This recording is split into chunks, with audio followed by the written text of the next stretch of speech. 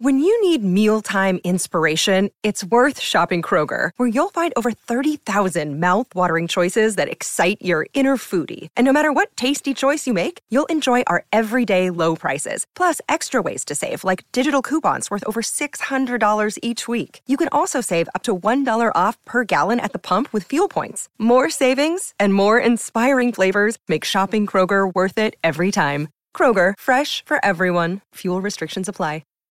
Think you know the Brooks Ghost? Think again. Introducing the all-new, better-than-ever Ghost 16. Now with nitrogen-infused cushioning for lightweight, supreme softness that feels good every step, every street, every single day. So go ahead, take your daily joyride in the all-new nitrogen-infused Ghost 16. It'll turn your everyday miles into everyday endorphins. Let's run there. Head to brooksrunning.com to learn more. Hey guys, it is Ryan. I'm not sure if you know this about me, but I'm a bit of a fun fanatic when I can. I like to work, but I like fun too. It's a thing. And now the truth is out there. I can tell you about my favorite place to have fun. Chumba Casino. They have hundreds of social casino style games to choose from with new games released each week. You can play for free anytime, anywhere. And each day brings a new chance to collect daily bonuses. So join me in the fun. Sign up now at ChumbaCasino.com. No purchase necessary. VGW. Void were prohibited by law. See terms and conditions. 18 plus. On charge in Tottenham can happen. That can happen. It's so painful because I think after Manchester United, I told you I wasn't disappointed with the performance. But today, of course, it's so painful to concede 2 goals like this. It's so painful. The first half that looks like a friendly game, and yes, very, very disappointed. Very disappointed because it's too difficult to understand if you want to be a contender. First, it's my. I am the guilty of everything, but it's so difficult to understand because I think we control the game the first 45 minutes. But this is like it's to play football rather to compete. Looks easy, the game, because we dominate the ball.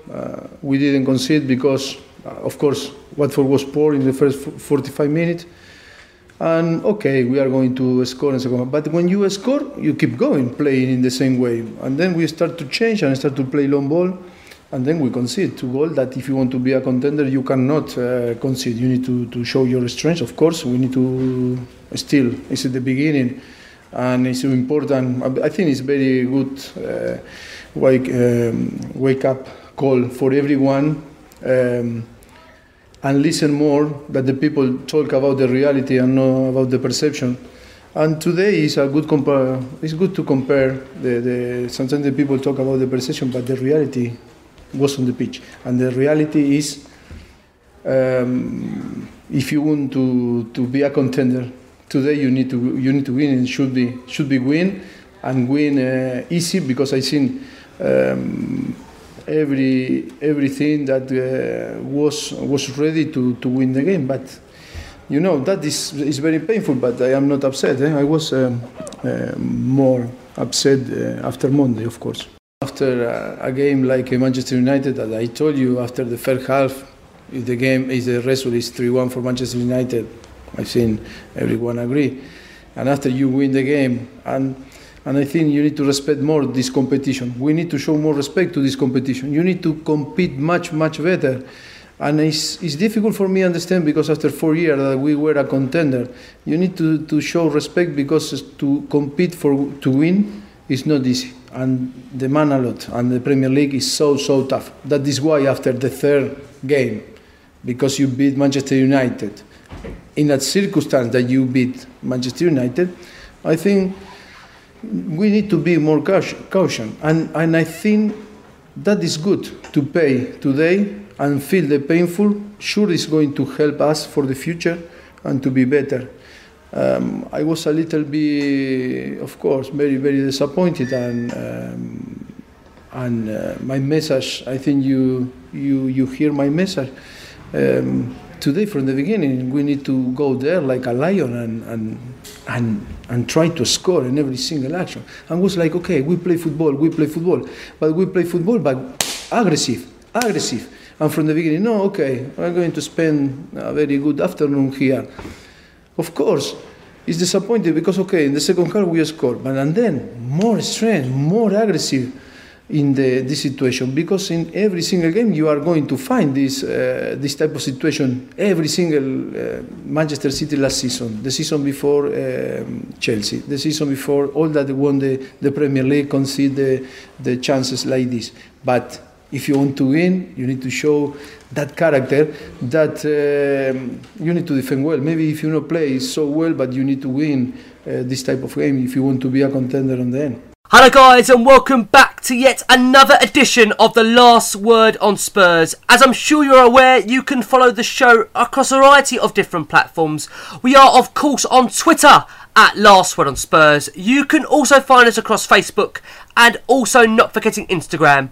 Now, new to this season, which we're hoping you would have gauged by now, Last Word on Spurs is also featuring on Love Sport Radio on a weekly basis on a Tuesday. Now, you can catch us on the show between the hours of 7pm to 9pm in the UK. We're on 558 AM and DAB radio. That's 558 AM and DAB radio. Now, the Spurs Fan Show, which is what we're representing, is all about you guys, the fans. So we would love to hear your thoughts on a weekly basis whilst we're discussing all things Tottenham Hotspur. You can do that by calling us on the show between the hours of 7pm to 9pm on the UK on 0208 7020558. That's 0208 7020558, and all you need to simply do is stick +44 in front of it and your country code if you're calling from outside the UK. We would love to get you involved, guys, in that weekly show, so please do get in touch, and as always, enjoy the podcast. Delighted to be joined by some of the chaps that are going to give us a therapy for the next hour. First up, a favourite of the show and a regular to the podcast, it's John Mannings. John, how you coping? Evening, mate. Yeah, I'm all good. I'm looking forward to it. We need your therapy tonight, John. Let's get it out of our systems, mate. We'll be all right. There's a lot of people holding the candle out there for you, John. There's a lot of people that's got a lot of love for you, and we're relying on you tonight, mate. Oh, pressure. Pressure. Yeah, I do. Pressure, what pressure? Joining John tonight, another favourite of ours returning to the show. Everyone remembered him from last season. We've gone and got him back, especially for this kind of game. We've got the wonderful Sammy Powell back on the show. Sammy, how are you? Yeah, very well, thank you, mate. Very nice intro. I appreciate that. I mean, I don't know if everybody's going to think the same of me. I'm normally absolutely buzzing from a win, giving it my all. But I have to say, I do have some positives. But I'm sharing everybody's heartbreak at the moment. But listen, we need to club together and get over this. Most certainly, most certainly. And finally, last but not least, we are handing out a debut tonight. And that is to Carl from Lily_White_Spurs. Carl, how are you? I'm good, Ricky. Nice to be here. I'm no therapist myself, but I'm going to do my best to put a positive spin on this. Thank you. I'm sorry, Carl, we couldn't give you a debut under better circumstances.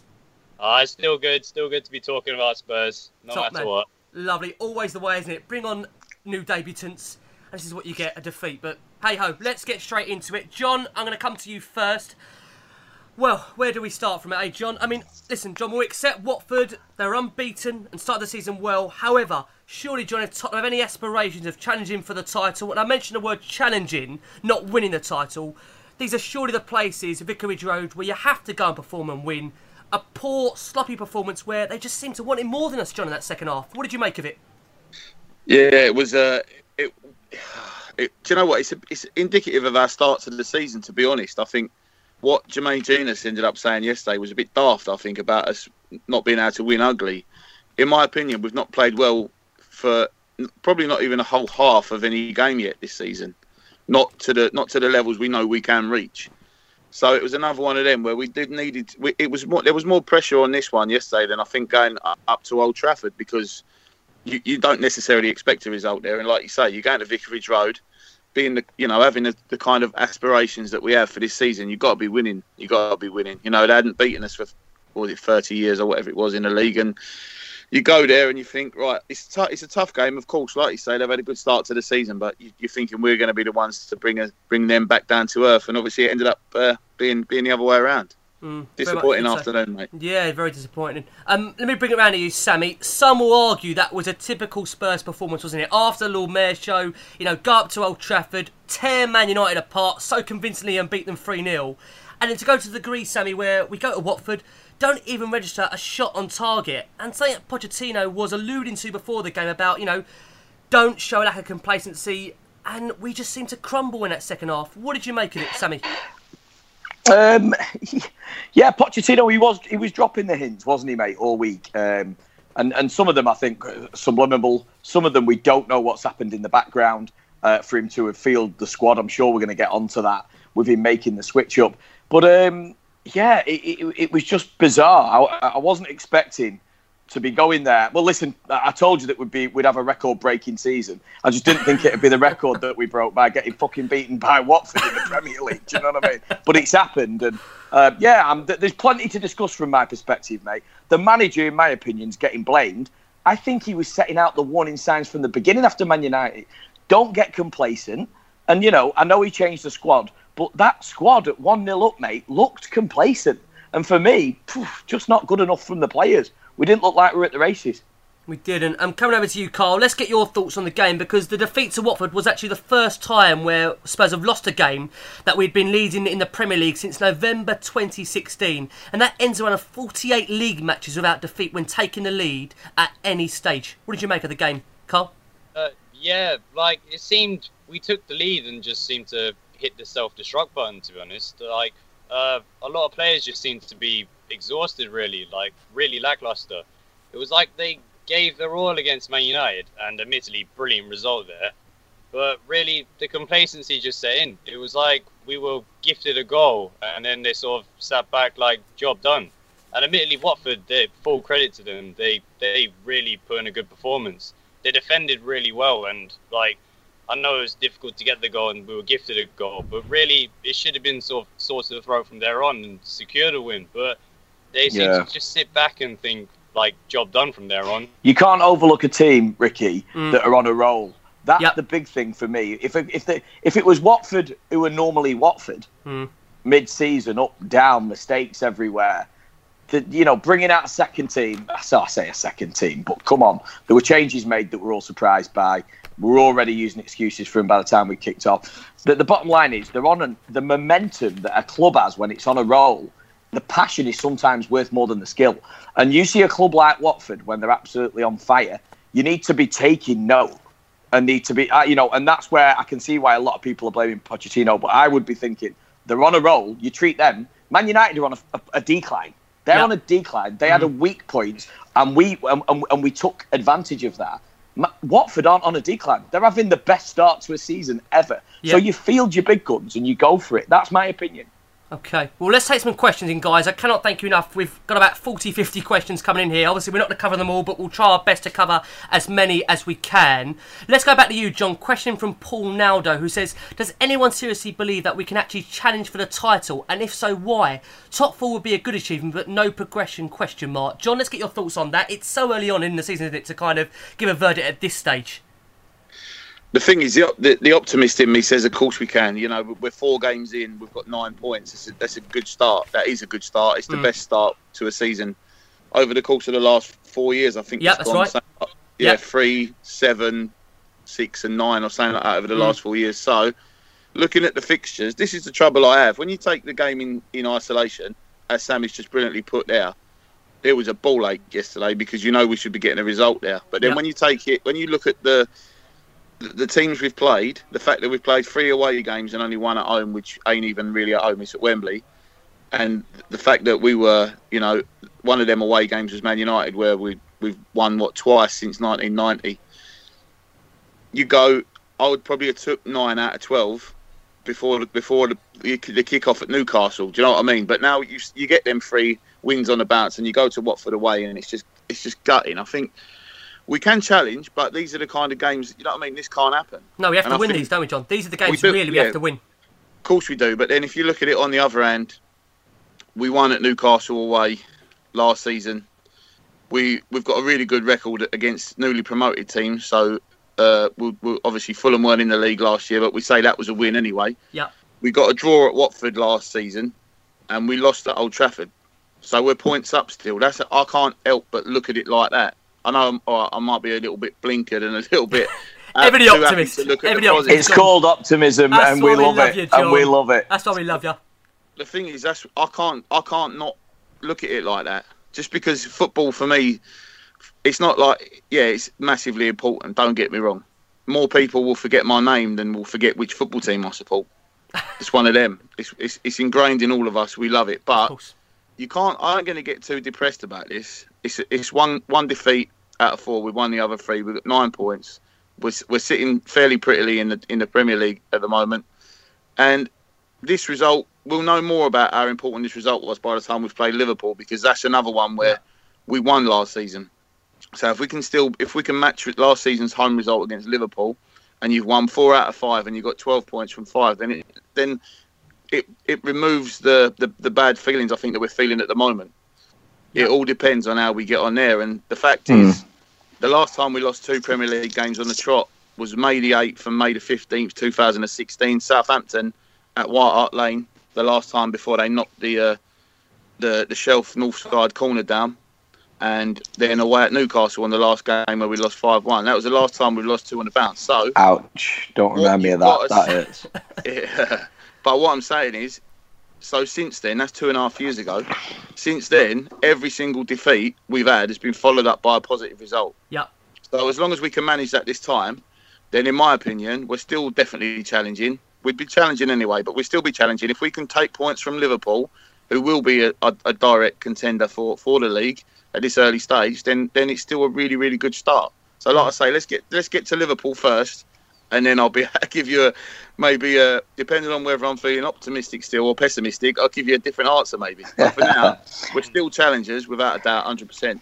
Okay. Good shout. Yeah, agreed. Good shout. Jeff Knight says, was disappointed by the response of both players and Pochettino in the face of Watford's tough fight to win at attitude all costs. They punched us in the nose and we never seem to have a response. And to be fair, I think Jeff is spot on. Let me come back round to you there, Sammy. So Z-Man at SpursDog1, he refers to what you were talking about, complacency, and he says, when the manager makes a statement about squad complacency and Monday means nothing, referring to the Man United game, if they don't perform today, in terms of Watford, he should include himself in that. Needed Dyer as soon as Spurs went 1 up to lock down the midfield. Long season, learn from mistakes. What's your thoughts on that? Yeah. You were kind of, in a way, separating Pochettino from the team. I wasn't. I mean, listen, there's 2 sides to this. There's always 2 sides to it. There's the player's commitment and there's the manager's choice. And that's it. I mean, how can I put this to you? It's like, here comes one of my amazing philosophies for you, Ricky. Here we go. It's like taking Dom Perignon round to all your rich mates' houses when you go round to see him. Yeah, and then when you go to your pals who are a bit less fortunate, taking a bottle of Blossom Hill, you know, your pals would be insulted and think you're taking the piss. And for me, you should never drop your standards. As I think Watford saw straight through us and thought, oh, really? And they went straight for the jugular. The bottom line is we're a Dom Perignon team. You know, you take Dom Perignon to every fucking party and you make it happen. I think what's happened is they've seen Pochettino's selection, and I think they just had one up on us, mate. They went for the jugular. They went heavy on us, and I just think we were surprised by it. Ben Davies, out of his depth a little bit, I have to say. You know, I think looking at the standards we've got at the back now, Ben Davies is and I love the lad. I love him. He's average compared to what we've got there. Yeah, I think they were starstruck. They're on the back foot, lucky to have the goal. It's messy, mate. And do you know what? I have to agree. Eric Dyer coming on and those changes made sooner, I do think they would have made a massive difference to the game.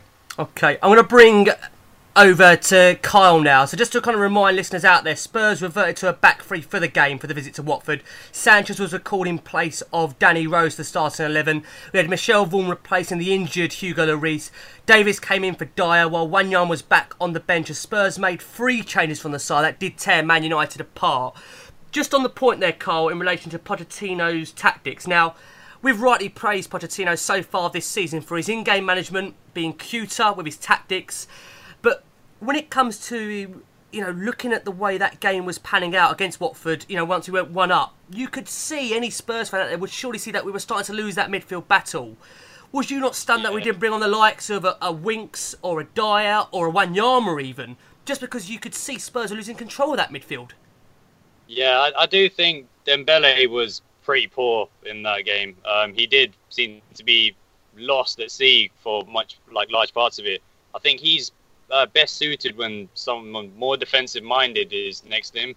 So I definitely think maybe Dyer, or we could really do with Wanyama back. He'd be like a massive boost. Him and Dembele together are like a dynamic duo they are. So I think, I mean, I'm Pochettino's biggest fan at times, so I hate to criticize him, but he isn't exempt of the criticism. So, I mean, sometimes his in-game management can be pretty poor, and sometimes he's slow to react to things. So I do think yesterday things need to change. And I do like three at the back, but, I mean, especially with Sanchez, Alderweireld and Vertonghen, they have three brilliant centre-backs, and I love it when they play together. But I do think at times we need that two at the back and then two in midfield, and that just solidifies things up. And especially when we took the lead yesterday, you could see Watford were having to go for goal. They were definitely going directly for sort of putting balls into the box and stuff. So we were probably best suited just to sit back and counter-attack. And I think if that had been seen earlier, we could have made the changes. I mean, Llorente coming on really confused me. I didn't understand what that move was about. So I do think definitely need to go two in midfield there, and Dembele would have been best suited with someone next to him. It's like Dyer would have been the best option possible.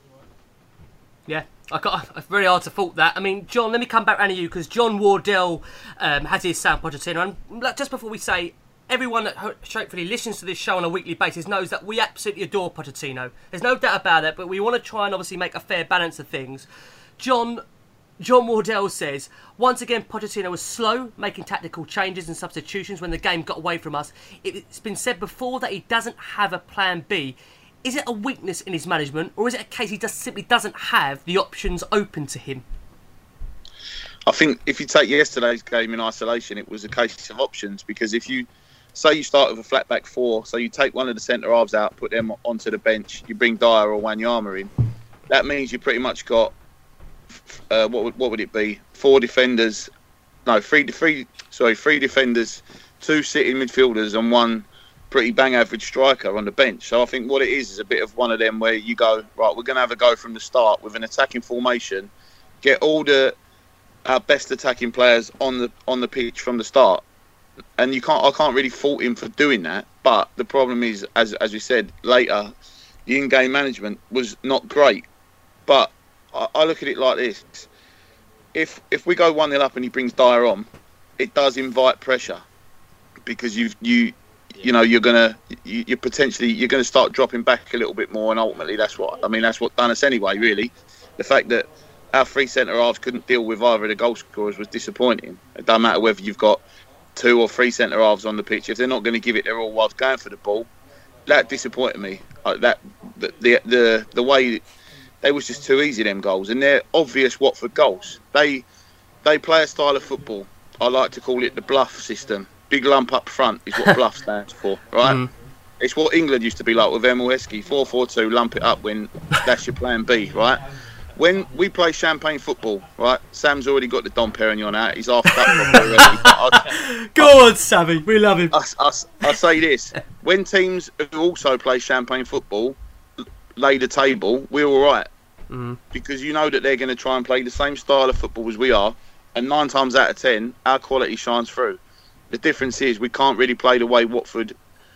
we can't match their strengths the same way they can't match ours. But unfortunately for us, their strengths, ultimately won them the game, and it's a learning curve. But I believe that if Lamela or Son had been available, we would have had a flat back four yesterday. Because if you think about the way the season started, we start with we win the game at Newcastle with a back four, and we concede a header, which all 4 of the goals we've conceded so far have been headers. We concede a header from open play, right? That can happen. Then against Fulham, we start with a back three. We're struggling to break them down. We switch to a back four. We go on and win. Again, we concede a header also from open play. And that Mitrovic goal, you can't really do much about that. That was as lucky as they come. And then at Man United, we go with a 4 at the back and we win. We tried with a 3 at the back yesterday, and I just feel a little bit like other teams have worked it out. And what happens is you can't drop Lucas at the minute, you can't drop Kane at the minute. And I think that's what the problem is that Pochettino's problem was yesterday. You're going to have to leave one of them two out, possibly, to bring a defensive midfielder in from the start. I think it's about having the right people at the back, though, isn't it, as well? Sorry to butt in, but, say 3 at the back or 4 at the back, it can be made. It's a completely different situation when you've got the right people at the back. Yeah. And I don't think we had that. You mentioned Heung-min Son being in there. I know you're probably going to bring this up. I want to say it for all Spurs fans because it should have probably been the first thing we led with. If you wanted to start the show with a positive, because it's been neg so far, but Heung-min Son avoided 2 years mandatory military service. Yeah, obviously, yeah. And have you seen what it means to the guy? This is the type of player that we want in our squad. You saw him in the World Cup, how devastated he was. How good was it to see him so happy and positive? Don't we just want this man back in the team? Well, yeah. Seriously. Yeah, I mean, that is exactly what I was going to bring it on to, Sammy. I mean, coming around to you there, Carl, I mean, granted, we're missing Sonny and Lamela from the squad at the weekend. Do you think that is ultimately the difference? We didn't have those kind of guys available to us? Or do you think, Spurs being Spurs, you look at the summer, do we still lack those one or two real kind of game changers? Or is that just an easy excuse to throw out on the back of losing to Watford? Well, I think, the signings kind of underline why we've gone wrong. But, I mean, I don't think that is the reason why it's gone wrong. It's an easy excuse to sort of roll out. But, definitely looking at Son the Asian Games, he's, pretty much been the captain of the side, so he's properly motivated to do the best he possibly can. So I think him returning into the side can be absolutely brilliant for us. He's definitely that sort of creative influence that when he comes on the pitch, he seems to make things happen even if you don't realise he's there. So he would have been a brilliant option just to stick on there near the end, and he always seems to make things happen when he's on the pitch. Lamela's another one, Eriksen sort of still hasn't found his range so far this season. He's still sort of hot and cold within games. I mean, he was very poor in the first half against Man United, but sort of seemed to wake up in the second half again and start making things happen. But that just didn't seem to happen against Watford. So, I mean, I hate to drop Eriksen out of games, but I mean, if Lamela was there, he probably would have been the better option to put on. Yeah, I agree with that. I mean, it's hard to disagree. I mean, let me ask you, sticking with you for a second, Carl. Going back to the team for a second, Dennis Menez started with the 3 at the back against Fulham, scored 2 goals. When we changed it to a 4, started with 4 at the back against Man United and won. Pochettino against Watford goes to a back 3 and we lose. Should we have kept a winning team in hindsight? What do you make of that? We always say, why try and fix something that's not broken? So having won so convincingly and sort of brilliantly against Man United, you think, why would you have to change that? But it's something that we like to rotate the fullbacks when it's available. But I do think if you're going to go 3 at the back, you need to have your sort of 2 quickest fullbacks on the pitch. I mean, Trippier and Davis are probably don't have the pace of Aurier and Rose. And Rose is one I would have liked to see because Davis wasn't having a great game. I do think if he'd come on earlier, it would have just added that bit of energy. I mean, I know Rose isn't quite at his full form yet, but if he does hit full form again, I think he'd be miles ahead of Davis. So it is about just having the right personnel on the pitch for the certain games. So I think 3 at the back, you do need pace out wide. You do. John, let me come back round to you there because Carl mentions a great point there. He said about certain games. And again, people will kind of reflect on the fact, certain games like the FA Cup semi-final last season, like Juventus at home and now like Watford, it does seem to scream the obvious that this wonderful Spurs team just seem to always come up that little bit short if we don't have a true leader. You look at the game against Watford where, you're 1-0 up. You're really kind of getting hammered by Watford before they equalise. Is that where you're lacking, John? That real true leader, a driver, and what maybe we'd say like an organiser in today's game on the park, just to kind of get control of the game. Do you think we're lacking that, John? Or again, is that an easy excuse to kind of throw out again on this one? I think it's one of them where if we hold on and we win 1-0, it's not a question that we even have to answer. Yeah, but I understand why it's been asked. It's one of them where the question has obviously been asked in the wake of a defeat where we're 1-0 up and we lose, and it does seem like that's possibly what's happened. Yeah. But if you think about the amount of quality on that pitch, the amount of star performers for their national teams and all the rest of it, there's enough out there, I think, just to be able to lock a game down. But I just think that the players that were on the pitch were let down by the manager in that respect, because he should have then changed it, come on with a bit of fresh direction and instruction and gone, right, we've not played well so far. We're lucky as fuck, really, aren't we, to be 1-0 up at that point. And you say, right, this is what we're going to have to do to change it, because otherwise, even at 1-0 up, the next goal scorer was likely to be wearing a yellow and black shirt. I always felt that. I didn't feel like at any point after we scored was it going to end up being 2-0, and then it's a massive hill to climb for Watford.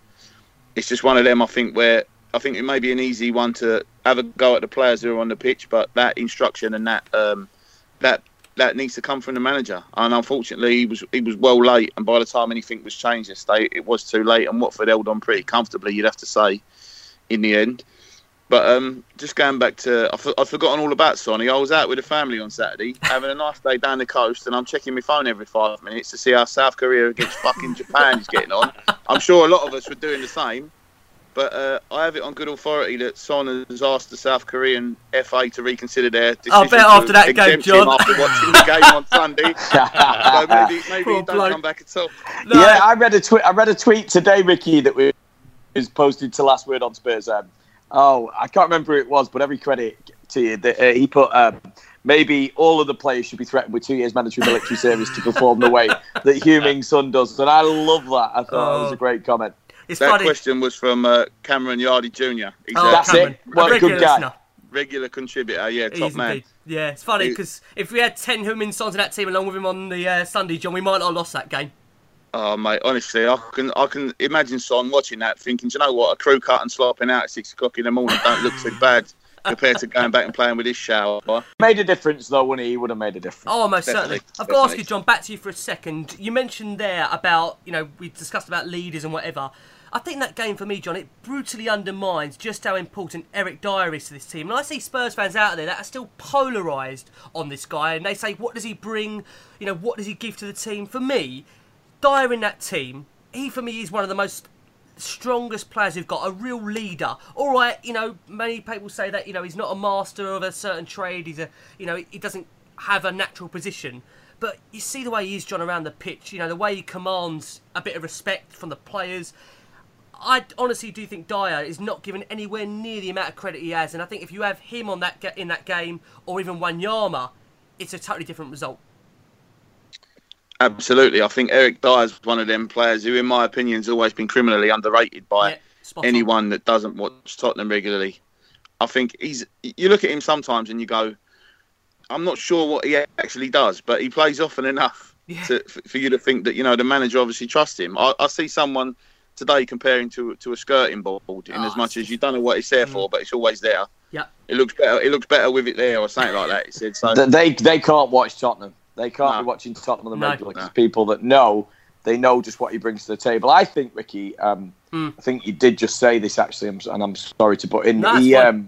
He does what's necessary, and I think because of that, he plays out of position loads, and because he plays out of position loads, he's got this unidentifiable spot of where people see him as maybe a central mid, a holding mid.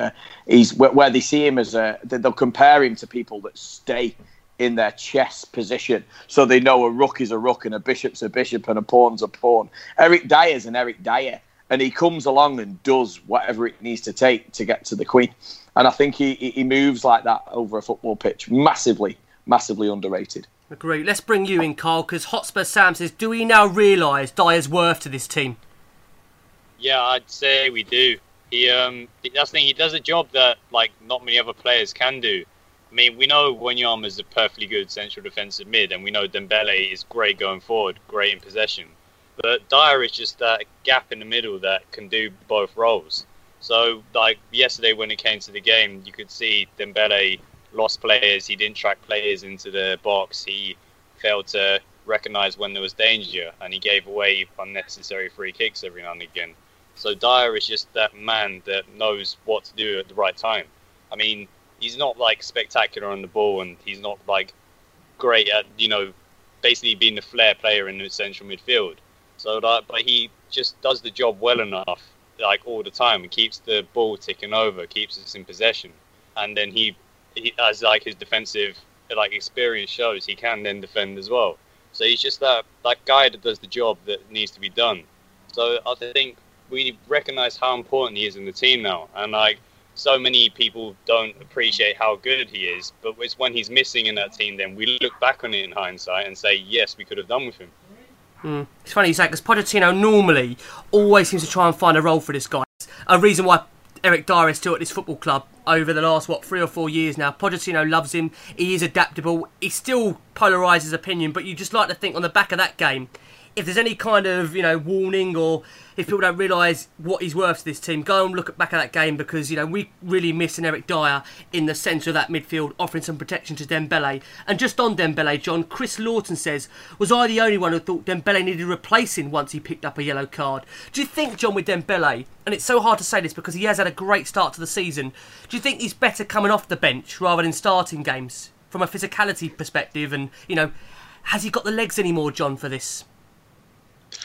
I think, as I've said many times before, the manager's the only one who knows. He sees him on the training ground every day, so you have to trust his judgment. But I think, as one of the lads said earlier, he's definitely better as part of a double pivot in that midfield, where he's got a more defensive partner alongside him, because that gives him free rein to go on some of his driving dribbles, and that does open up spaces in front and allows our attacking players to get a little bit further forward. And when he hasn't got a defensive destroyer next to him, it does limit his game somewhat, in my opinion. If you think he come to us as more of an attacking central midfielder, and it was pretty soon after arriving, AVB put him next to, I think it was Jake Livermore, who started that season alongside, and he's obviously he's had better partners since then, but he's grown into that, and he's one of the most. He's got to be one of the most unique players in world football, and the skill set that he's got and the ability he's got. He's an absolute beast. He's a beast. He is a beast, but what worries me is I think he's one of them players who, because of the way he plays and the physicality of where he plays on the pitch and the stress he puts his knees and ankles through, I do think age has caught up with him at an earlier stage than it does with some players. The thing is, for me though, John, is that don't you think it's game by game, because he's super strong, reliable. How many times you see him dispossessed? Jesus, you count him on one hand, and he's that reliable factor. When you see Watford pressing like that, you must think to yourself, pace. I mean, I was calling Harry Winks his name very early on in that game, and I was thinking these changes need to be made sooner rather than later. I think with Dembele, over criticising him, it should be judged game by game, and I think in this game he wasn't doing what was going to counteract against Watford with the pressure they were putting on. I think in games like United, games where he's used to hold the ball up, pass it out to left to Sonny, pass it out to Ali, he's proven invaluable, hasn't he? And he's obviously a fan's favourite. John, let's get your response back to that. Go for it. Yeah, I think it's spot on. I think he's, like you say, game by game, he's got to be one of them kind of players now where he gets managed in the same way possibly Ledley King was towards the last 2 or 3 years of his career, where he's an absolute Rolls Royce of a player, but that there's every chance that he might break down at any given minute. I think that, like I say, the issue yesterday was if he had someone more defensive next to him and we had a back four, I think he naturally just plays better in that system, because he's like the last line of defence as far as that central midfield area goes, and that's not his game. Right, it's difficult to dispossess him, and he does win the ball back a lot, but he does need that screen of a partner as well to. Yeah, that's what Kyle said. That's what you said, Kyle, and I must admit, mate, everything you've said here, fantastic debut, by the way. I think your analysis. I have to say, mate, your analysis is fab. It's brilliant, buddy. Should have had you at the weekend, Carl. Should have had you on as the debutant on there. Mate, absolutely brilliant, and I think you nailed it. We're all saying the same thing here. His partners. It's who he's partnered with, Dembele. It's not Dembele. It's who he's with. You've got to have the wingman to provide the service to, and if they're not there, if you're holding it up for too long, if you're having to slow your play down, he's not the fastest, by any means. He's a technical player. He's a strong holding player. If you've not got that assistance there and it's not working for you, then that's going to affect your overall game. So I don't think Dembele, judging it as a whole there, I don't think he was. He's even partially to blame for his performance. I'll be dead honest. I think Ali was weak as well. I didn't see as much as him as I wanted to. There were just gaps from everybody that affected everybody's overall performance with Watford. Yeah, let's go back round to you, Carl. Questions or cut the questions I'm going to ask you. Alex Reddick first says, has Son got to come in for Eriksen? Agree. That's one question. Another question as well, try and roll this into two for us, Carl. Sid At Sid Sellant says Eriksen needs to step up. Not been at his best now for 4 games in a row. Let's get your thoughts on Eriksen so far this season. What have you made of him, Carl? And particularly, obviously, the Watford game. Yeah, I definitely agree that Eriksen hasn't quite hit his peak form yet. But you can still see he's an important player within the team. He's sort of links in to play within as we're going forward. Problem is his passing hasn't quite been at what we're used to with him. But it's so difficult to say look, we need to replace him with someone, because really I can only see Lamela doing sort of the same job as him, and if Lamela isn't fit, Eriksen just has to play. Yeah. So you can't really change the team around with him. And the problem is, Carl, you'll be the first one to know this, that as Spurs fans, if we saw Eriksen on the bench against Liverpool, there'd be an uproar. So you couldn't win, could you? Correct. You couldn't win. You know what? You took the words right out of my mouth there. Yeah, but you couldn't win, could you? Because, Eriksen is one of those players that, even though we moan about him, there'd be, like I said, an absolute uproar if he does not start against Liverpool, wouldn't there be, Carl? Yeah, that's the thing. I've always said with Eriksen that you don't really notice him in games throughout the entire 90 minutes. He sort of pops up every now and again and he does something amazing. The only problem is we're not seeing them amazing moments we're used to with him. Spot on. No, but that's why Kyle. I've always called him the heartbeat, because you don't always. He has been last season. I genuinely believe he was like the heartbeat, like a foundation of Tottenham last season. That's how integral he was. Now you don't always hear your heartbeat, but it's keeping you alive. Yeah. And I tell you now, he is integral. When he's out of the team, you watch it fall apart. There's no glue. He's integral to it, and I don't think Ricky that you can say Lamela could take that spot, even on a dipped form basis. I don't think you can say it. No. I think he has to start.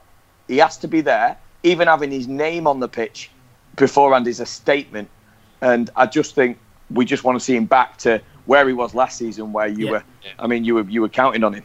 You would. I mean, Carl, let's get your summary on Eriksen. So do you think we've got to stick with this guy, haven't we? We know he's got the form, he's got the ability. He has to be on the team sheet, simple as. But I think it's just a case of that sort of World Cup syndrome that we've got going.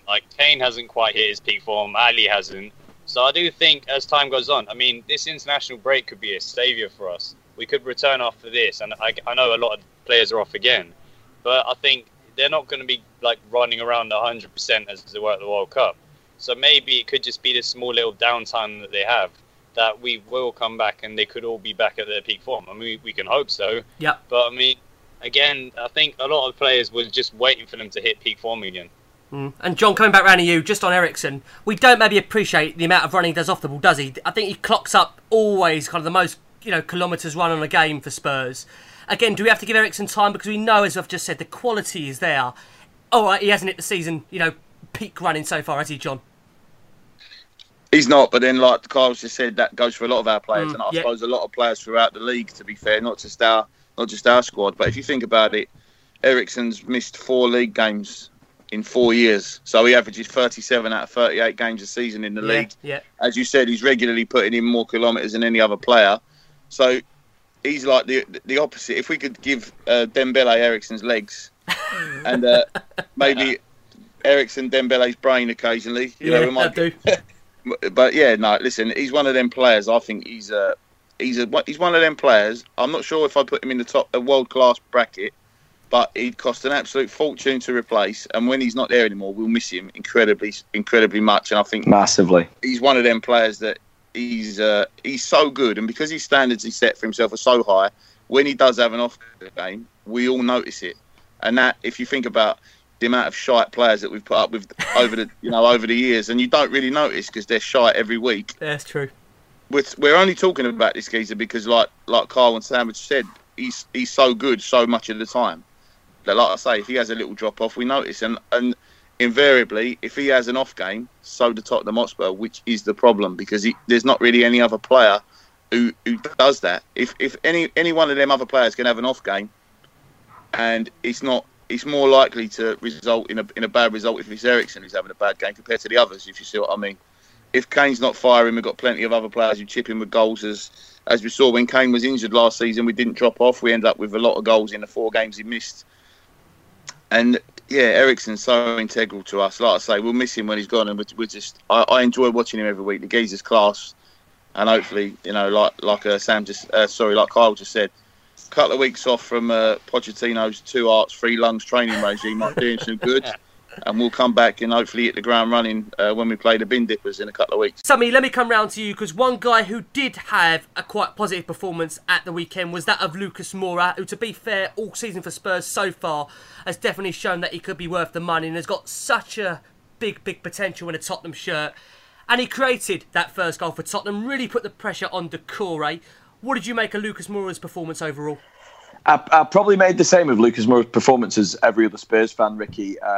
I'm excited to see him. He's a breath of fresh air. We actually touched on him on a couple of previous podcasts that I've done with you. We brought him up, and I said how excited I am to see him come into fruition. And we were praying for Pochettino to give him more game time, especially after I read an article that Neymar said he was the most underrated player in France. And I was like, please show me more of this guy. He didn't get the chance. And we've seen more of him. He's been given the chance. Look at him go. Yeah. My God, he's like Usain Bolt on cocaine. He's rapid.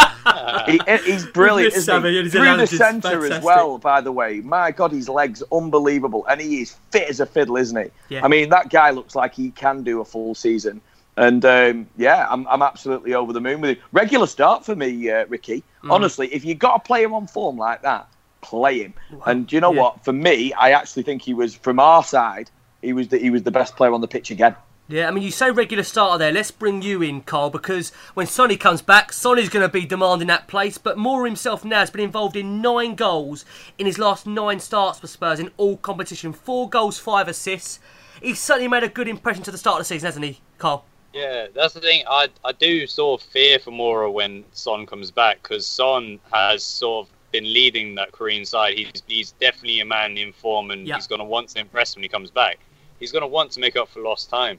But, I mean, I'd love to see Moura and Son on the pitch together, one on each side. Yes, I'm so glad you said that. Such pace down the width. But, I mean, I can't really see Pochettino going with that, because Ali and Eriksen make things happen out of nowhere. So, as we were saying earlier, I can't see Eriksen really being dropped from the side, because he's the only one who can do what he does. But do you not think he could do a super sub? Maybe, Kyle. I mean, you know, you bring on Moura. You wear his pace out, which, by the way, looks pretty impossible so far. But you give him, you give him 30 minutes of turbocharged legs. And how good has Sonny been as a super sub? Yeah, I mean, he has come on and changed so many games for Tottenham. Why don't you bring Moura on, get him thrashing down that centre, wear the defence out massively, and then get Sonny on and produce the skill? I mean, would that work? Exactly. I think that'd be a brilliant tactic right there. But as we were seeing against Watford there, like at the end there, we just seem to run out of energy, and that's the exact option we'd have needed, them sort of two coming on with absolute pace. So Son could have absolutely been a game saver there on the weekend. So I really can't wait for Son to come back. But again, with Moura and Son, I'd love to see them both on the pitch at the same time. Whether that's as a sub or a starter, we'll just have to see, really. John, I'm going to throw it over to you now. I'm going to ask you probably the hardest question of the night so far. What are you going to do then, John, when we do have a fit Sonny back at Spurs? Moura, I mean, what are we going to do, John, between these two? Can you find a way, like Sammy said, of getting them both in the same team? Or is it a case where one has to miss out with the other on the bench? I think it's horses for courses, mate. If you think when we played Liverpool at home last season and we smashed the life out of them, Dele played in central midfield. I think alongside Harry Winks, if I remember rightly. I think you're right, yeah. So it depends. If we go like that, you know, there'll be some games where, like I say, when you've got the opposition trying to play decent football as well, it's doable. When it's going to be one of them battle of attrition central midfield where you've got a couple of lumps like we did yesterday with Capoue and Doucouré, that kind of player, you're not going to get that when you're playing against the better sides. They're going to actually try and play football. So it's doable in my opinion. If you think you got Ali's runs from deep, you know, the fact that he even scored a volley in that game against Liverpool last season. So it's doable. I think, you know, as I say, horses for courses. Depends on the opposition, depends on how things are going. But there's options there. There's so many options. I think, thinking about it, going back to the Eric Dyer question earlier, I think he's a bit of a Swiss Army knife. And I think we've got a lot of players who would fall into that category without being as versatile as he is. And Dele's one of them because he can play left, he can play as a centre forward, he can play a little deeper in midfield. If you think he made his name for the MK Dons playing in the central midfield pairing. Central mid, yeah. Yeah, it weren't even as a 10 or like a forward player like he has done for us. So there's plenty of players in there that can play many different roles. I think that's one thing that's good about this squad. There's not many players who have got one and only one defined role in the squad. You go right from back to front. Yeah. If you think Jan Vertonghen, he's played in a 2, in a 3. He played left wing back at the Bernabeu last season. You know what I mean? You've got players all over the pitch that are capable of doing things like that. Have you noticed how strong Moura is, though, John? Going down that centre. Moura breaking through that centre. Even though against Man United. Even though he's pacey. Yeah, but look at his videos at PSG. Yeah. If you Google Lucas Moura PSG, one of the first videos that comes up, he tears from the back to the front. And he doesn't choose the wings on any point. And they show 5 different clips of him. He chooses the centre of the field every time. He runs through it. Turbocharged. The trouble is there where you've got teams like yesterday where Watford defended so deep, they'd obviously watched our shite, Smalling and Jones and Lindelof when he come on where on Monday. That's what it is, isn't it? Yeah. But they've seen that and they've decided, right, Lucas Moura is going to tear you a new one if you defend too high up the pitch. So they've dropped back 10 yards, and that does take out that threat to a certain extent of being able to run through the middle. If you see how compacted the last few minutes were, we had a lot of the ball on the edge of the box, but they got 8-9 players in and around that area. Whereas if you're playing in wide, it gives you another option of being able to stretch the pitch, and it also means that you've got, instead of relying on Trippier to get up and down the whole time, you've got Moura in front of him who can do a lot of his running, and he's also a goal threat, as we've seen. I think, he's if as you said, if you got Rose playing high on one side, Moura goes out left. If Son's in there, if Kane's in there, these are all players who are, like I say, they're all top players. That's the thing. It's such a nice problem to have, and such a nice thing to be talking about, where to fit all these top players into our team. Where before we've had a couple of 3 good players and the rest of them have been shit. It's nice to be having these conversations, and this is why I am 100% sure that Sunday was a blip. We're too good to not capitalise on the first 3 games of the season and what the team achieved in that time. And we'll be well all right this season. We'll be top 4 again, comfortable, and hopefully a little bit more. You never know. Yeah, I mean, all we want to see, John, don't we? We'd like to see a challenge this season for the title. And I've got to come back round to you, Carl, and say to you, if we are going to challenge for the title, and people are probably laughing at me when I say that, but I do genuinely believe Spurs can challenge for the league, we've got to be defending better than what we've been recently from set pieces, Carl, because all 4 goals Spurs have conceded this season have been from headers. I mean, we've seen in the past set pieces under Pochettino, they've been a problem for us last season too. But again, beaten by 2 set pieces against Watford, Poch would have been fuming, wouldn't he, Carl? Yeah, definitely. I mean, I think we've definitely got like brilliant centre backs, and we've got a brilliant defence all around. But I do think we're used to sort of Alderweireld being the one who goes there, gets rid of the ball. Sanchez won a few headers there, but I do think as a whole we haven't really got that sort of aerial presence that maybe other teams have. So, I mean, we saw Llorente come on there on the weekend, and you sort of assume that he'd be sort of the answer to that. But I do think he's, again, sort of too slow to react to sort of headers and stuff. So, definitely sort of the personnel is very different. But we have seen in the past there sort of, more so when we're attacking, that Dyer wins headers, Sanchez wins headers, Alderweireld wins headers. So I think it's just a matter of getting the right people in the right places. But on the weekend, particularly there, you could see no one had that sort of 100% commitment going to the ball. So I think it was just a matter of the right mindset on that weekend, that we were just far too complacent. And I think when we've conceded goals throughout this season, it's just that moment of attention is just lost. So we sort of think everything's rosy and you forget where you are. Yeah. So I think it's just a matter of paying attention at the key moments. I agree. It's funny about Alderweireld. He does win headers, to be fair to him. And listen, we've absolutely loved seeing Alderweireld back in the Spurs team. But we have seen, periods last season as well. I can remember Man United away, that Alderweireld in the air, he does seem to get beaten fairly easily. But we have to say, listen, his crossfield passing.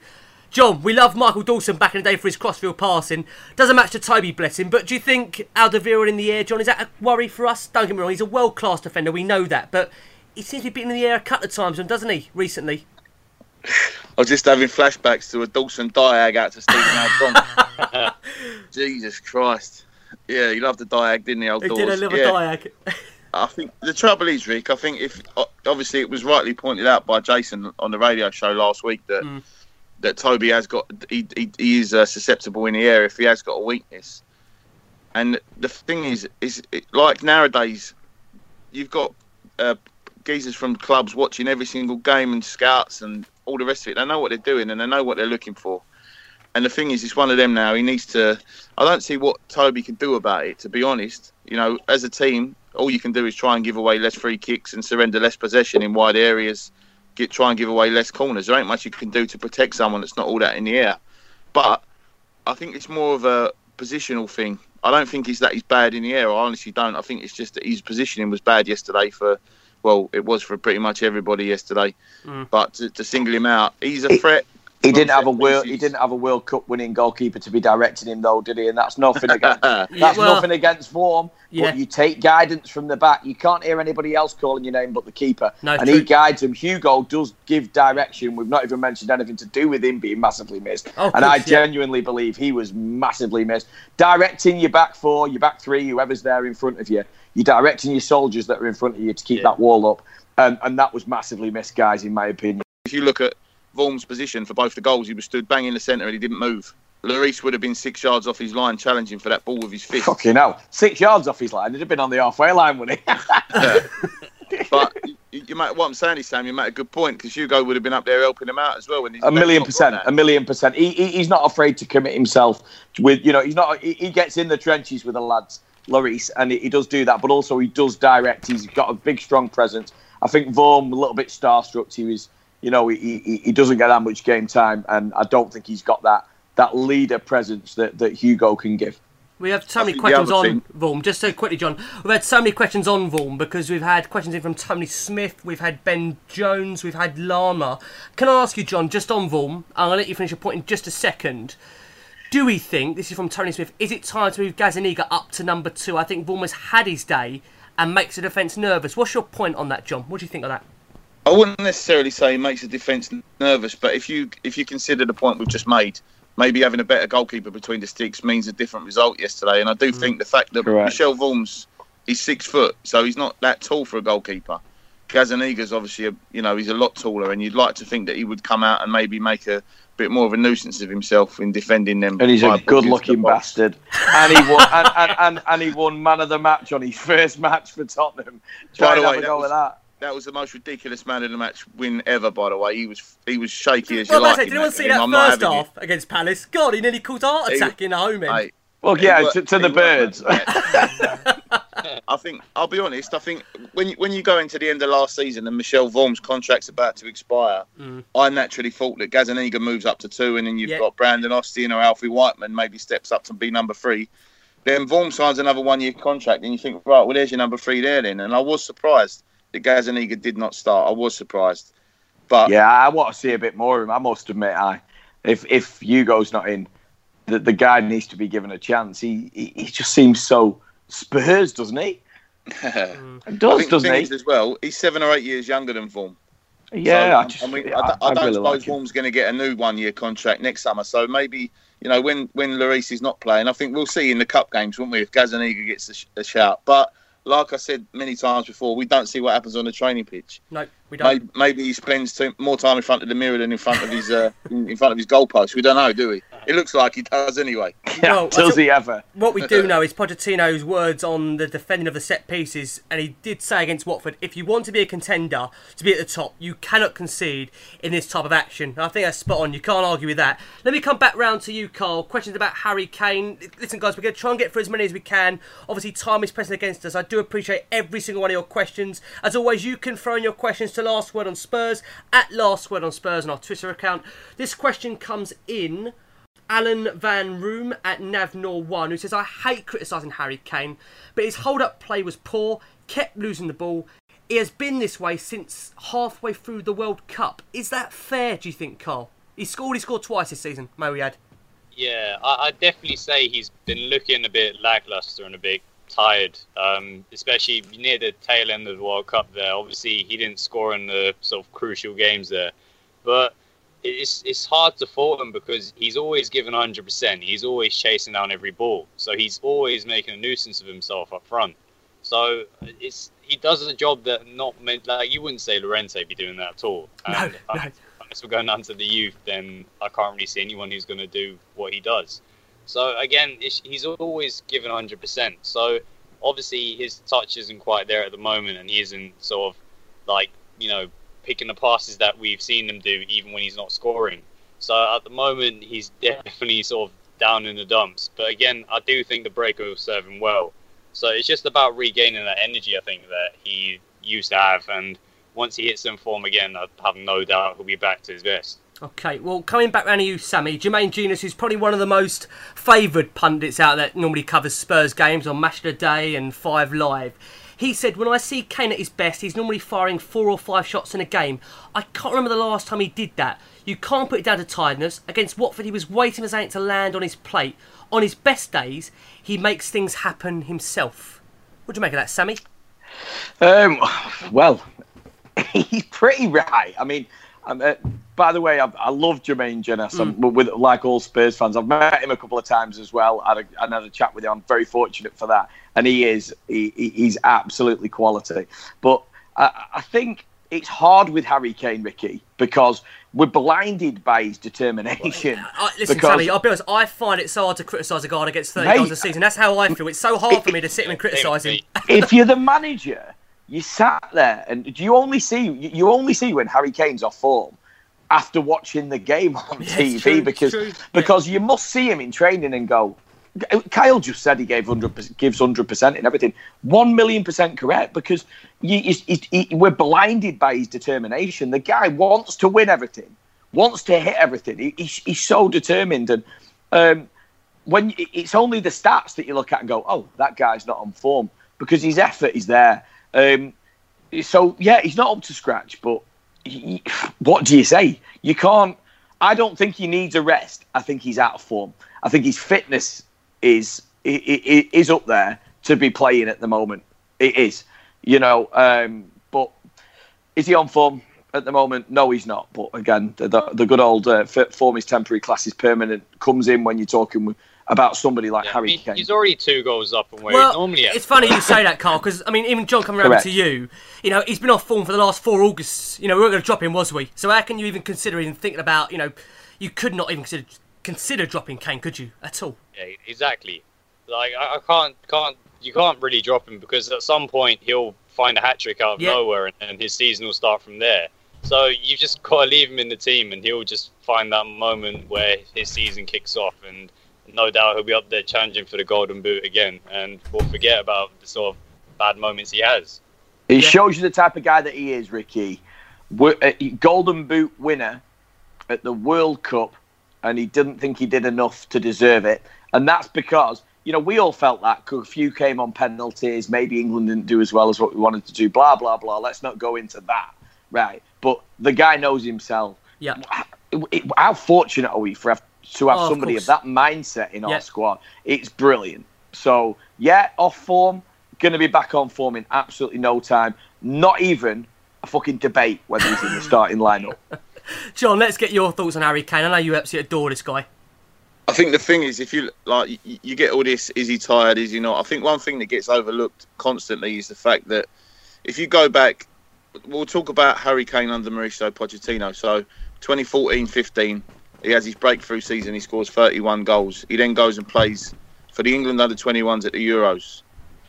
2015-16 does the same again, ends up with a Golden Boot, plays in the Euros for the senior England squad. 2016-17 bangs in another shitload, and he gets the summer off, and then last season does what he does, 41 goals was it, and then he's playing at the World Cup. So the last 4 summers he's had 1 summer off. He's had 2 kids in that time as well, so he's not unemployed indoors either, is he? So scoring in every aspect. Indeed. So if you think about it like that, there's not many players probably at that level are able to. If you think, he's 2 goals in front of where he normally is as well, as you said. We're only a couple of days into September, and you think, like I say, he's had 1 summer off in all that in 4 years. So we'll see. We'll see what if he starts off hot next season. Then maybe that would be the reason why. But for now, as the boys have said, you can't drop the geezer. He's so good. It's not a debate. For me. He is a natural born winner. The guy's playing golf off a fucking 5 handicap or a 4 handicap. He's absolutely super. He's a born athlete.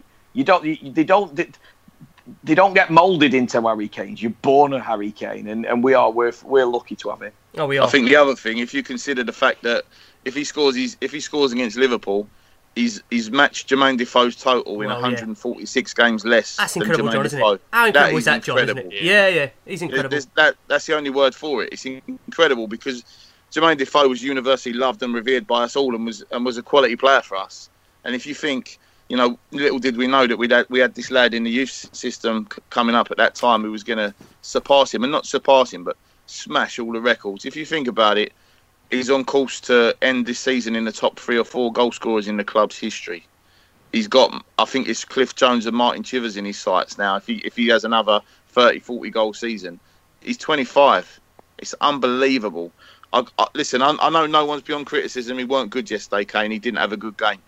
But it's like I was saying, it's the same conundrum with Eriksen. When he's not on it, you notice, because 99% of the time he's so good. Tottenham didn't have a good game, did they? No, the bottom line is that Harry Kane didn't have a good game.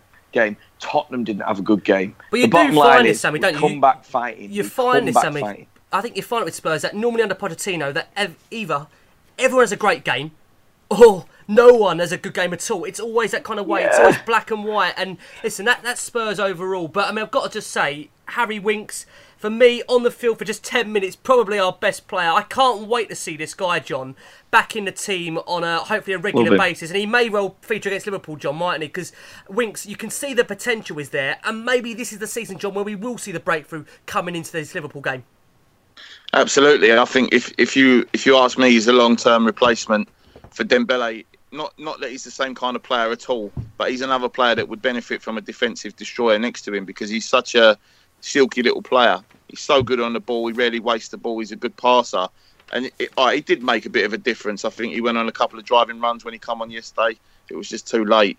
But what we want to see from Harry Winks this season is a real load of games on the bounce where he's getting plenty of minutes, and hopefully for Harry and for the club, he gets back into the England squad where I feel he deserves to be. Yeah, good dribbler, isn't he, John? He is a good dribbler. I think for such a little lad, I think he's underrated in that respect. I don't think many people realise. Again, it's like the people with the loudest voices seem to not watch Spurs very often, I'm afraid, and we see him all the time. We see him.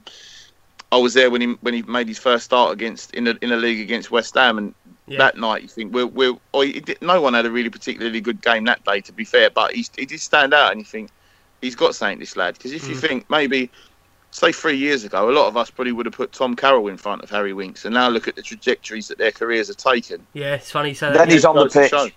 Then he's on the pitch, 21 years old, playing against Real Madrid in the Champions League, and he held his own. And you look at that lad, his potential. And by the way, he bossed it. Yeah. He didn't just play there. He didn't just do a few weak passes. He bossed it against Real Madrid. The guy's got way much more to come. Under somebody like Pochettino, I'm so glad he's not under somebody like Mourinho, negging him out and giving him 3 chances before benching him.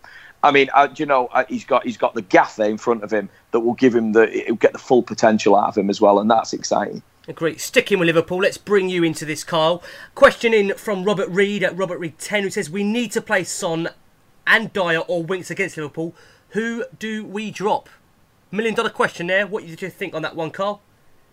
That is a hard one. That's a very hard question, isn't it? Yes. I mean, see, Dembele has to stay in the side, so I think you're going to have to go to midfield with Dyer next to him. But my issue is that with the wealth of talent that Liverpool has, do you go with the 3 at the back or the 2 at the back?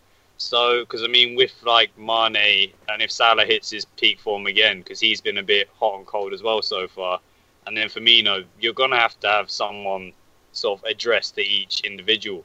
So it could go 3 at the back, but you don't then want to sort of be sitting back with effectively a home fixture. So, I mean, I reckon Son will come back into the side because he's on a high at the moment. So he definitely has to come back into the side. But I can't really see sort of Ali, Eriksen, or someone going out of the side. But again, things can change over the sort of international break. So, I mean, I'd like to see Son come back into the side, Dyer go in the middle, and then we sort of play 3 at the back maybe, but I see it's too difficult to sort of decide on that. Yeah. Again, I think we have to see who's available really. So hopefully, like, Lloris returns from injury and everyone is sort of back fit, and then really we just need a strong bench when it comes to that game, because they've got a really strong squad as well. So you're just going to have to match them fitness-wise. Agree. Okay, some quick fire ones now. We'll try and get through as many as we can. John, coming back round to you. Against Liverpool, Gary Hyatt asked the question, 3 or 4 at the back. What's our best defensive formation? Does a 3 work for us? John, quick fire. What do you think? Definitely a 4. Going back to the results we had against Liverpool last season, we took 4 points off, and both times we were back 4. 4 all day long for me. Okay, lovely. And John, because you answered that one so quick, I've got another one for you, which may take a little bit longer to answer, but John, you're the man for these kind of questions. Jason Crawford says, do we need better wing-backs? Tripp's great from dead ball, but does he really give that much else? Eriksen and Kane haven't started yet. The game should have been gone in the first half. They found a gear they didn't know they had and deserved it. Just a question on those fullbacks, John, just reversing to Jason's point there. Ben Davies taking on a lot of stick for this game. And Sammy also brought him up in the actual summary itself. Where are you on Davies? I think Kieran Trippier and Ben Davies are fullbacks. Danny Rose and Sergio Aurier are wing-backs. That's the way I see it. And my opinion's not changed on anything I've seen this season. I think Davies and Trippier are perfectly serviceable and very, very good players on their day, but they're not wing-backs. I think you've got to have that added athleticism and ability to get up and down them wings. And I think Aurier and Rose are the ones, if you're going to play wing backs for me. I've never seen anything from any of them 4 players that's changed my mind on that. Aurier is a bit of a liability in a 4, if you ask me. He's better playing as a wing back. Trippier and Davies, again, it's about taking them too far out of their comfort zone sometimes, playing as wing backs. And we know what Rose can do going forward. He was a winger, you know what I mean? He's more effective going forward than he is going backwards, you might say. And them two, Aurier and Rose, are safer to play, I think, if you've got 3 defenders behind them. So, it again, depends on the formation. If we're going with a 4, it's Trippier and Davies for me. Okay, and after a stupendous debut, it's only right we hand this question over to Carl. Lily White Rose on Twitter. We're going to give him a massive shout at the end. But Carl, sticking with you, Jordan Bowles asked the question, with the first loss already recorded and an international break coming up, and then a huge game against Liverpool also on the horizon, what is your message to the team to get ready for a huge clash September the 15th against Liverpool? What's your speech, Carl, to that dressing room? Well, with this side, they always bounce back. We rarely lose a game and go on to lose a second one. So it's the wake-up call that we needed. Like, it was calm waters and it's got a bit stormy. But this team is so tight together that they will have each other's back and they'll be back stronger than ever. There you go. A rousing message from Carl after a super debut. Well, guys, news coming out of the club this evening. You're listening, obviously, to the show probably on a Tuesday. But Monday night's news was that a further 4 games have actually been announced at Wembley. They include the Man City fixture, plus our Champions League games also now at Wembley. John, just to get your reaction on that, there's no real surprises there. I think we all expected that was going to be the case. Mate, it's no surprise for me. I'm all right with it, Rick. I just wish the club had come out and said, we're going to be at Wembley for 2 years. Then if they'd have done that and we end up in the new stadium earlier, then this whole waiting around for the stadium doesn't happen, and that negative vibe doesn't start the season within the club. You've got, like I say, if we said, right, 2 years and it's finished before, then everyone's praising the chairman and the people working on the stadium. I think it was always an ambitious project. If you consider the swamp down the road took, was it 3 or 4 years to build? Wembley took 7 years to build. You know what I mean? Chelsea have decided not even to do theirs now. So if you think about how long it's taken so far, mate, have a look at the gaff. It's unbelievable. Oh, it's unbelievable. It does, yeah. Breathtaking. It's risen from the ground so sharpish, it's unbelievable. So I find it hard to have a go at anyone involved in it because it has come up so quick. The trouble is been the communication from the club. That's been the issue. You talked about the Daily Mail before, John, didn't you? Doing this ridiculous article about Dele Alli. The Daily Mail also wrote today, not to be all journalist on this, but they said that cheese could lower your cholesterol and blood pressure.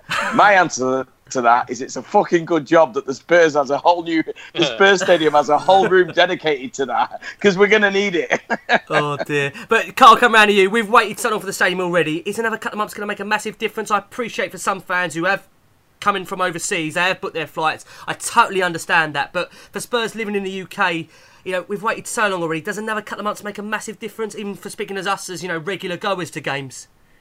I think it's just about being clear. Yeah. So if getting our hopes up about going to particular games. So, I mean, if we got to the Liverpool game, it would have been huge. Yeah. But it's just about being clear that if we know we're not going to be in after Christmas or next season or whatever, we just need to know that, like, instead of getting our hopes up for that game, we just need to know, look, it's not going to happen. So, you know, set your sights on whatever date. And then just, instead of rearranging fixtures, it just feels like it's a failure. But this stadium is not going to be a failure. It's a huge positive. We just need to know when it's going to happen. I agree. Spot on. I think that's the best way to wrap up the show. Guys, I just want to say again a massive thank you to every single one of your questions this week. I'm sorry we haven't got through them all. As always, we try and read a range of your questions every single week, so please keep them coming into the last word on Spurs. It just leaves me to say, John, thank you ever so much for coming back on the show. Always a pleasure, John. Pleasure's all mine, mate. Up the Spurs. Up the Spurs. Sammy, thanks as always for the therapy. We'll pay you afterwards. Hey, not a problem, mate. Listen, I'm free of charge. He's fantastic. Banter only. He really should be charging with some of his analogies. He's been brilliant. And also who's been brilliant tonight, a debut we won't forget in a while, the fantastic Carl from Lily White Spurs. Carl, tell us how Spurs fans can find you on Twitter. Come on. I'm on Twitter at lilywhite_Spurs, and I'm also on Instagram. It's the same, lilywhite_Spurs. So hopefully you'll find me over there. Feel free to chat to me there as well. I'll give you a shout, Carl. Listen, mate, good analytics. I mean, amongst all the mayhem and my absolute ridiculous analogies and metaphorical statements, it's good to have some normality and some common sense spoken. And I genuinely believe that everything you said was bob on, mate, as well. Thank That's you. from my It's perspective. been an absolute pleasure, guys. Oh, you're very kind. Listen, I hope you've enjoyed it. I'm sure we'll have you back on us again before the end of the season. And guys, a little bit of perspective. John mentioned it to you earlier. I'm going to echo the thought to you again. Spurs, after 4 games in the 15-16 season, 3 points. After the 16-17 season, 8 points. After the 17-18 season, 7 points. After the 18-19 season, 9 points. We're hanging in there. Keep the faith. We're back for Liverpool. Also on the radio tonight, if you listen to this on the Tuesday. Enjoy the show, and as always, come on you Spurs. Sports Social Podcast Network. Hello, it is Ryan, and I was on a flight the other day playing one of my favorite social spin slot games on ChumbaCasino.com. I looked over at the person sitting next to me, and you know what they were doing? They were also playing Chumba Casino. Coincidence? I think not. Everybody's loving having fun with it. Chumba Casino is home to hundreds of casino-style games that you can play for free anytime, anywhere, even at 30,000 feet. So sign up now at ChumbaCasino.com to claim your free welcome bonus. That's ChumbaCasino.com and live the Chumba life. No purchase necessary. VGW. Void where prohibited by law. See terms and conditions. 18+.